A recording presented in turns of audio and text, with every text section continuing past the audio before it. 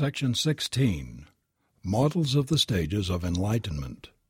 Before I discuss the various models, I should begin by saying that this is almost certainly the most easily misconstrued chapter in this book.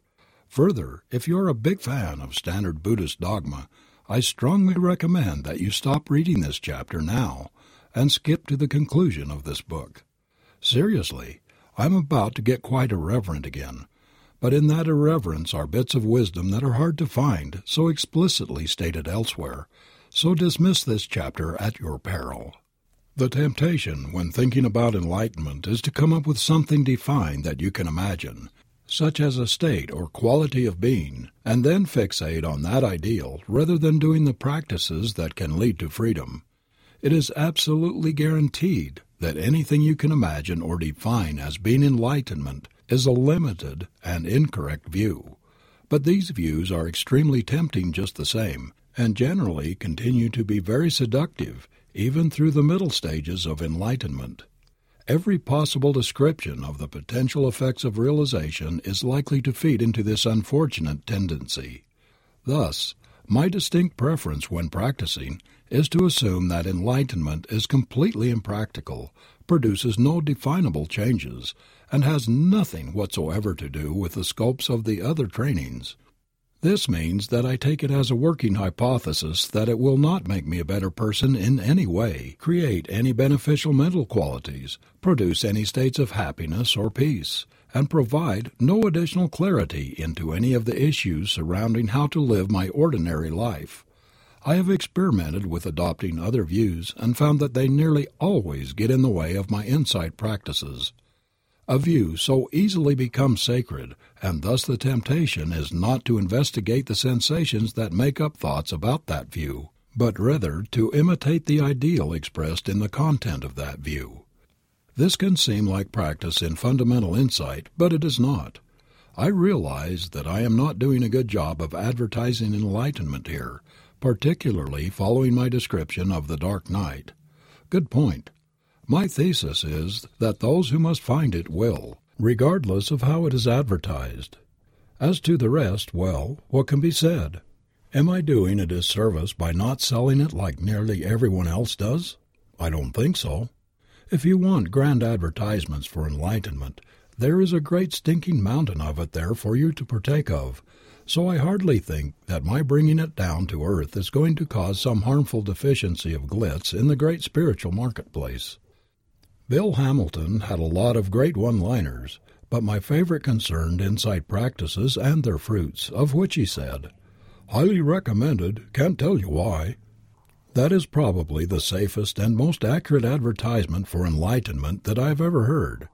There was a famous old dead enlightened guy, whose name ironically eludes me at the moment, who was known to have said, "I've gained absolutely nothing through complete and unexcelled enlightenment." A friend of mine thinks it was the Buddha, and it may have been.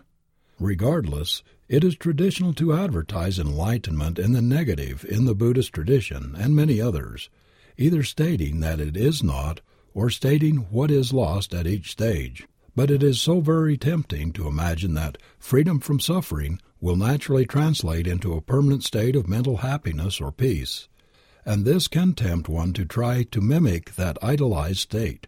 That would be a concentration practice. Having said all of that, the fact is that the models of the stages of enlightenment are out there and available. Even when they are not explicitly mentioned, they have an obvious influence on how people describe realization. Thus, I have decided to try to work with them so that they might be used in ways that are helpful rather than harmful. This is more difficult than it may initially sound.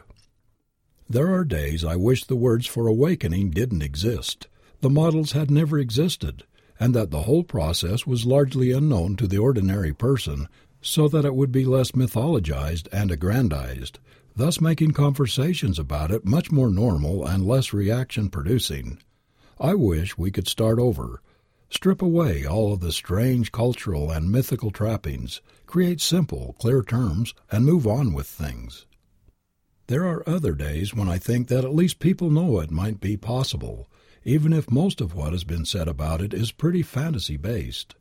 My greatest dream is that the current generation of enlightened teachers will go far out of their way to correct the descriptive errors and false promises of the past and lay the groundwork for perpetuation of these forms despite the economic and social pressures to do otherwise. One of the issues holding this back is that unfortunately only a few have gone far enough to see how the vast majority of the golden dreams of enlightenment do not hold up to reality testing. Another is that putting oneself on an artificial pedestal can be rewarding in many ways. One way or another, the number of voices trying to bring things back in line with what can actually be done is small in comparison to the forces that want to make it into something grand and thus largely unattainable. Before I get too far into the details, I should explain that the most essential principle which I wish to drive home is that this is it, meaning that this moment contains the truth. Any model that tries to drive a wedge between the specifics of what is happening in your world right now and what awakening entails needs to be considered with great skepticism. With the simple exception of the fact of poorly perceiving the sensations occurring now and habitually coming up with the illusion of a separate, continuous individual, nearly all of the rest of the dreams are problematic to some degree. This basic principle is essential to practice, as it focuses things on here and now, and also happens to be true. Back to the complexities. The mental models we use when on the spiritual path can have a profound effect on our journey and its outcome. Most spiritual practitioners have never really taken a hard-hitting look at their deepest beliefs about what enlightenment means, or what they imagine will be different when they get enlightened.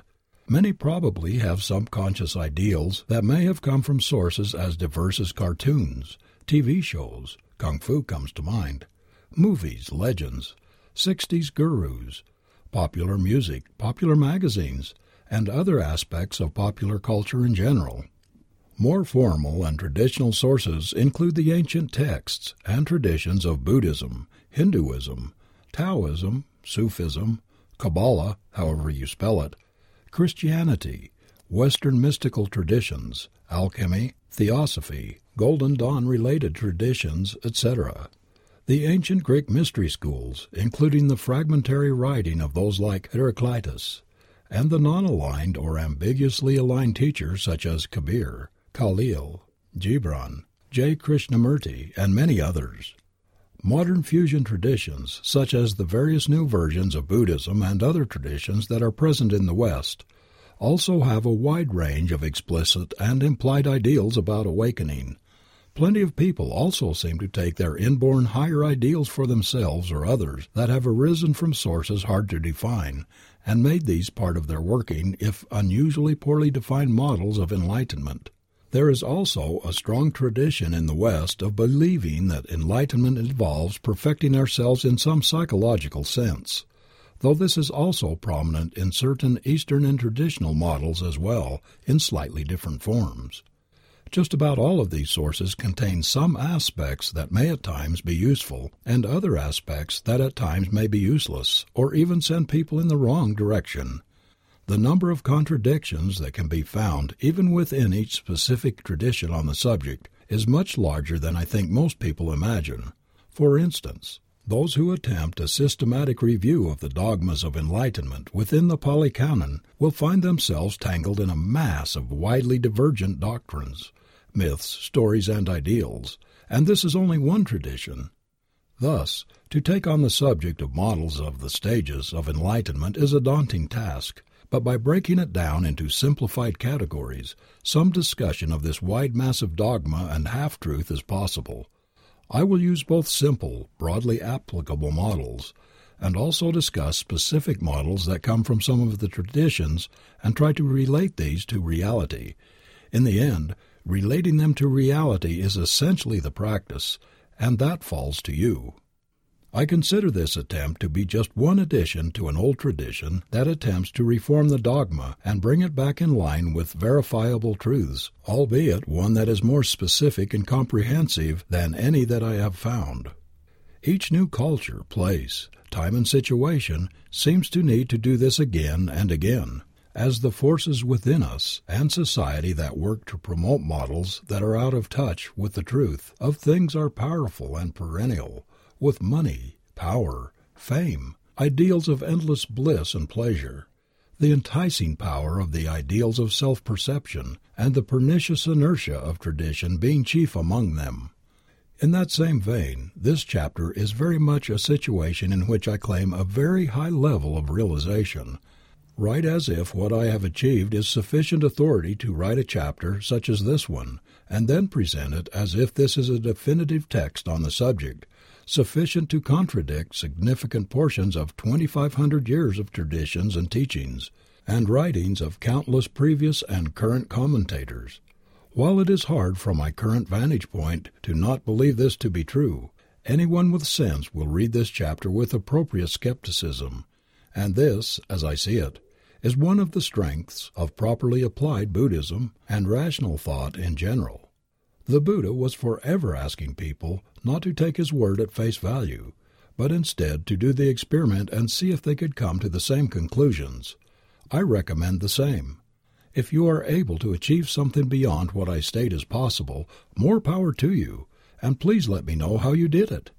I would feel real regret if I thought that this work had hindered anyone from achieving their full human potential, and am always looking for practices and concepts that are useful. Here is a list of the basic categories of models that I use, though most traditions contain a mix of most or all of these. There are probably other aspects of the dreams of enlightenment that I have failed to address, but this list should cover most of the basic ones. I look at each of these as representing some axis of development, and basically all of them are good axes to work on regardless of what they have to do with enlightenment. That said, from what I have already said, it will not be hard to pick out my favorites. 1. Non-duality models. Those models having to do with eliminating or seeing through the sense that there is a fundamentally separate or continuous center point, agent, watcher, doer, perceiver, subject, observer, or similar entity. 2. Fundamental perceptual models. Those that have to do with directly perceiving fundamental aspects of things as they are, including perceiving emptiness, luminosity, impermanence, suffering, and other essential aspects of sensations regardless of what those sensations are. 3. Specific perceptual models. Those that involve being able to perceive more and more, or all, of the specific sensations that make up experience with greater and greater clarity at most or all times, and usually involve perfected, continuous, panoramic mindfulness or concentration at extremely high speed. 4. Emotional models are those that have to do with perfecting or limiting the emotional range, usually involving eliminating things like desire, greed, hatred, confusion, delusion, and the like. 5. The action models are those that have to do with perfecting or limiting the things we can and can't do in the ordinary sense, usually relating to always following some specific code of morality or performing altruistic actions, or that everything we say or do will be exactly the right thing to have done in that situation. 6. Power models. Those that have to do with gaining inabilities, either ordinary or extraordinary, such as psychic powers. 7. Energetic models are those that have to do with all the energy, such as chi, ki, prana, etc., flowing through all the energy channels in the proper way, all the chakras spinning in the proper direction, perfecting our aura, etc. 8.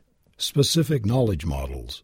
Those that have to do with gaining conceptual knowledge of facts and details about the specifics of reality, as contrasted with the models that deal with perceiving fundamental aspects of reality. 9. The psychological models are those that have to do with becoming psychologically perfected or eliminating psychological issues and problems, like having no stuff to deal with, no neurosis, no mental illness, perfect personalities, etc. Number 10, the thought models. They are those that have to do with either limiting what thoughts can be thought, enhancing what thoughts can be thought, or involve stopping the process of thinking entirely. 11. God models. These are those that involve perceiving or becoming one with God, or even becoming a God yourself. 12. Physical models. Those that involve having or acquiring a perfected, hyper-healthy, or excellent physical body, such as having long earlobes, beautiful eyes, a yoga butt, or super-fast fists of steel. 13. Radiance models are those that involve having a presence that is remarkable in some way, such as being charismatic or radiating love, wisdom, or even light. 14. The karma models are those that involve being free of the laws of reality or causes that make bad things happen to people, and thus living in a blessed, protected, lucky, or disaster and illness-free life. 15. Perpetual bliss models are those models that say that enlightenment involves a continuous state of happiness, bliss, or joy, the corollary of this being a state that is perpetually free from suffering. Related to this are the models that involve a perpetual state of jhanic or meditative absorption. 16. The immortality models are those that involve living forever, usually in an amazing place, like heaven, nirvana, Pure Land, etc., or in an enhanced state of ability, angels, bodhisattvas, sorcerers, etc. 17.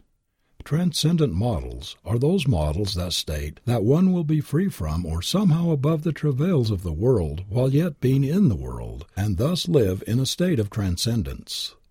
18. Extinction models. Those that involve getting off the wheel of suffering, the round of rebirths, etc., and thus never being reborn again or even ceasing to be at the moment of enlightenment, that is, the great poof on the cushion, not to be confused with the more mundane atmospheric consequences of a legume-based diet, as anyone who has been on a vegetarian meditation retreat knows all too well. 19. Love models. These involve us loving everyone and or everyone loving us. 20. Unitive models. That you will become one with everything in some sense. 21. Social models say that you will somehow be accepted for what you may have attained, that you have attained something when people think you have, and variants on these themes. Like me, you have probably run into most or all of these ideals of awakening in your spiritual quest and probably within yourself at some point in time, either consciously or unconsciously. Given all of these high ideals, it is not surprising that we find the task of awakening daunting, if not preposterous.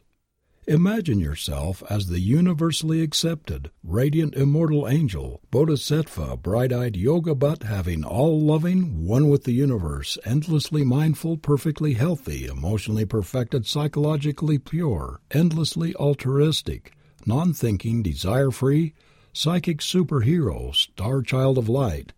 And then notice how this image may be in some contrast with your current life. If you're anything like me, you will notice quite a bit of discrepancy. I will take on each model, relate them to a few of the traditions, and try to make sense of where these ideals come from. I will also address which ones are realistic and which are just a bunch of beautiful dreams that can either help you identify areas to work on or really screw up your spiritual quest if you're not careful.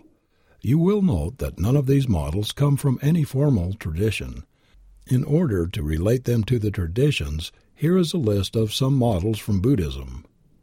1. The four-path model from the Theravada, which involves becoming a stream enterer, second path, third path, and then an arhat, however you spell it. 2.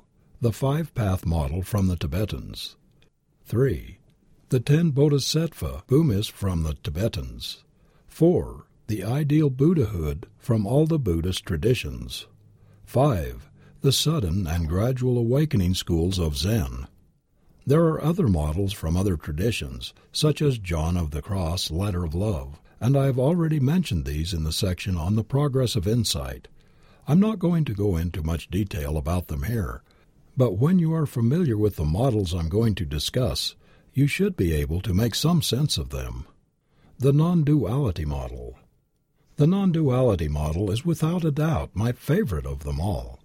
It essentially says that the goal is to stop a process of identification that turns some patterns of sensations into a doer, perceiver, center point, soul, agent or self in some very fundamental perceptual way. By seeing these sensations as they are, the process can gradually be seen through until one day there are no more sensations that trick the mind in this way. My favorite quotation that articulates this model is the one that goes something like, "In the seeing just the seen, in hearing just the heard, in thinking just the thought," and thus I may repeat this quotation a few times just to make the point of how profound it is. Basically, there is just a field of sensations, as there was before, but now all of these sensations are progressively seen to be as they are, and all the sensations that we generally call me are just a part of this process. This model does not imply anything else, promises nothing related to any other models except in some loose way the fundamental perception model that I will talk about shortly. The non-duality model is one of the most practical models in that it focuses on simply seeing things as they are right now. I will talk more about this model as we go, and have already talked about it often in a less direct way. I present it first to serve as a foil or counterpoint to all of the other models, and it is the only model that can withstand reality testing without qualification or difficulty. All of the other models may contain some degree of truth somewhere in them, either literally or poetically, but this is one you can hang your hat on all the way through. This awareness develops gradually, with some sharp jumps along the way, leading to the endless debates about sudden and gradual schools of awakening, a subject that will hopefully become more clear as we go, but probably deserves some mention here. The sudden schools of awakening. There are schools of awakening, particularly some Zen traditions from China and Korea, and some interpretations of Hinduism, though this is not a complete list, that say that awakening happens in one big shift, and that's basically it, regardless of exactly how you define it. They deny the claims of the progressive schools, like the Theravada, Tibetans, some other strains of Zen, most schools of Sufism, Kabbalah, other Western traditions, etc., that there is mappable territory before awakening, and that there might be lots to do after stream entry, or whatever you want to call it. Possible explanations for these schools include: 1. There may be a few rare individuals that somehow manage to go straight to full awakening due to whatever interesting way they are wired or practiced, though I've never met anyone who did this. 2. There may be schools founded or influenced by people who got to the first stage of awakening and somehow never realized there could be anything more than that, or got trapped in a lie about being fully awakened when they hadn't yet realized there was more to go and never retracted their initial erroneous claim. 3. There are people who just thought that was the dogma somehow and stuck with it regardless of any issues of actually having insight. 4. Other explanations I haven't thought of or run across. Because every single person I have ever known has followed a progressive path, including myself, it is very hard for me to believe the sudden claims except for keeping open the possibility that there may be the exceedingly rare practitioner who occasionally manages to pull this off and thus imagines, based on their limited experience, that this is how it happens in general.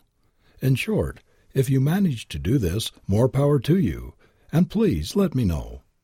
Otherwise, I would bet on the gradual, progressive schools, and if you attain something that you are pretty impressed by, give it time to see how it holds up when the troubles of the world come knocking at your door over the months and years after that shift of perspective. Fundamental perception models. These are related to the non-duality model, and also useful for practice, are the fundamental perception models. I say models because various traditions emphasize different qualities of reality as being essential. For instance, the Theravada uses the 3 characteristics of impermanence, suffering and no self, as you already know well by this point. The Mahayana traditions, Tibetans in particular, may emphasize shunyata or emptiness, and the Vajrayana traditions may emphasize luminosity or the space-like meditative equipoise of Dzogchen. They may also talk about Maha'ati or express fundamental truths in some other way. These models may directly state or imply that enlightenment involves continuously perceiving these aspects of things in all sensations at a conscious level, so that every waking instant we are flooded with the sense of impermanence or luminosity or whatever as our dominant experience. While attempting to perceive this at all times is excellent practice advice, particularly when on retreat. Were these models true, then realization would seem to involve flooding the consciousness of the individual with a ton of information at all times. While there may be moments or bursts of this sort of perception in enlightened individuals, this is not what finally happens. Instead, with strong awareness of how things are, a process of identification stops. The switch is thrown, as noted above in the non-duality models. By following the practice advice of the fundamental perception models, we may come to stop this process. However, as the Buddha said, do not imagine that you must continue to carry the boat once you have crossed the river.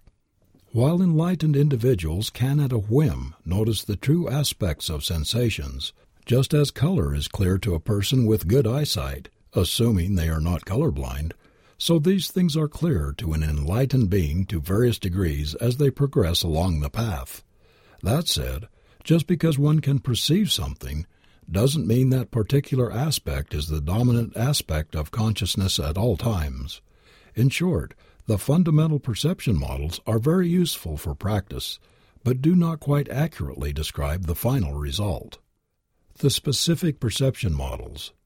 These models essentially state or imply that an enlightened being will be constantly hyper-aware of every single sensation that arises in their field of perception, including not just the ultimate aspects of the fundamental perception models, but also every single little detail of content of those sensations, achieving at all times the perfected fusion of the completely open and panoramic perspective of high equanimity, with the laser-like precision of the arising and passing away at its height. It implies that rather than stopping a process, enlightenment is about becoming so fantastically alert that you see not only the true nature, but also the specifics of each and every sensation that arises at all times. This is not even close to what happens in reality. While enlightened beings will cycle through those stages, when mindfulness is low, each of those stages will present in a low-key way, and only for moments here and there will there be anything like that kind of awareness. Though when enlightened beings are on retreat and are really powering the mindfulness and concentration, they can temporarily achieve something that resembles these high ideals.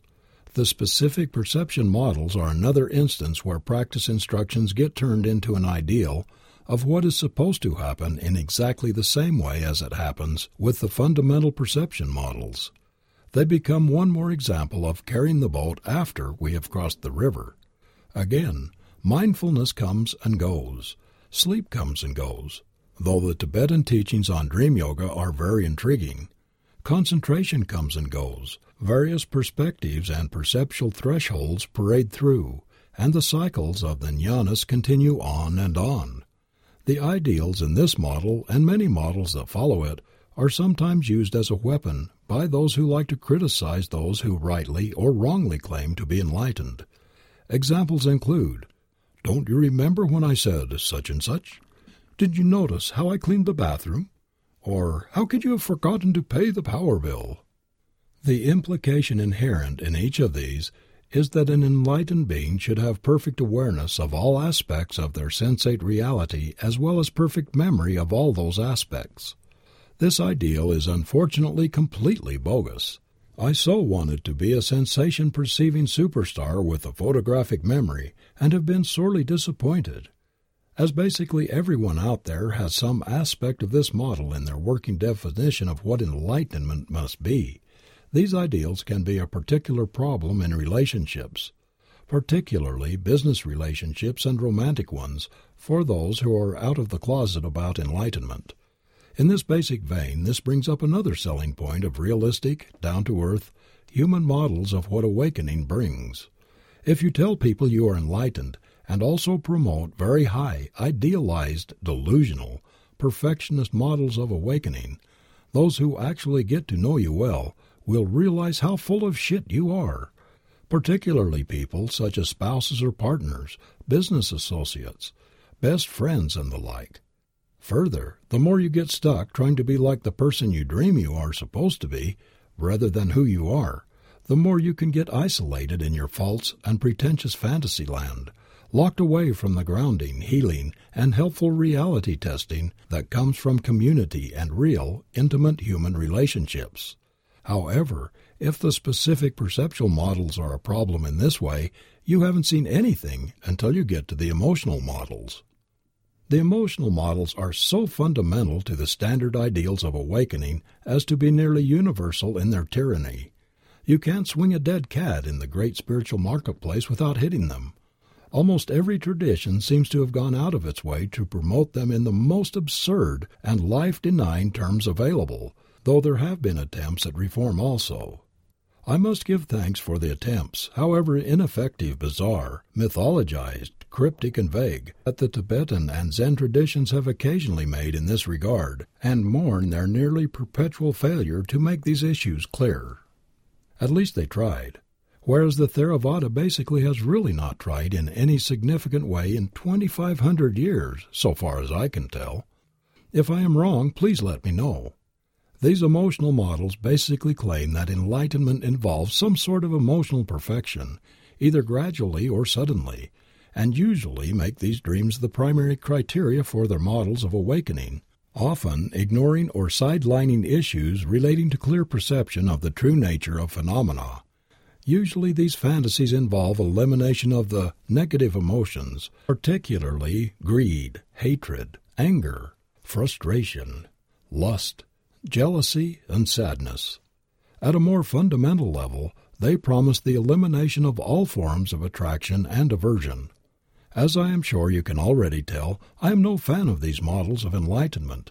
In fact, I consider their creation and perpetuation to be basically evil in the good old "you should burn in hell for perpetuating them" kind of way.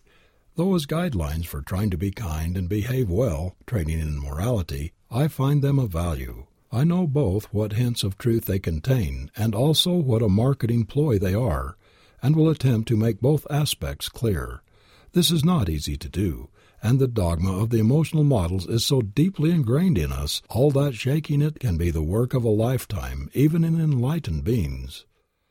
The practical application of making this distinction is based upon the fact that we will try to realize the model we consciously or unconsciously adopt.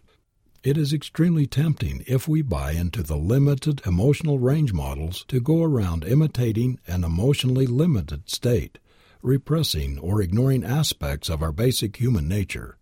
There are some benefits to repressing the manifestations of negative emotions while simultaneously being conscious and accepting of the fact that difficult emotions occur. However, if we repress them and also pretend that they don't exist, this sort of cultivated denial can also produce huge shadow sides and a lot of neurotic behavior. A far more practical approach is to accept that we are human, try to be decent in a normal sort of way, rather than in a grandiose spiritual way, and to assume that reducing and eliminating the illusion of the dualistic split is possible through doing basic insight practices. Reducing the sense of a split can provide more clarity, allowing us to be the human beings that we are, with more balance and less reactivity in the face of that humanity.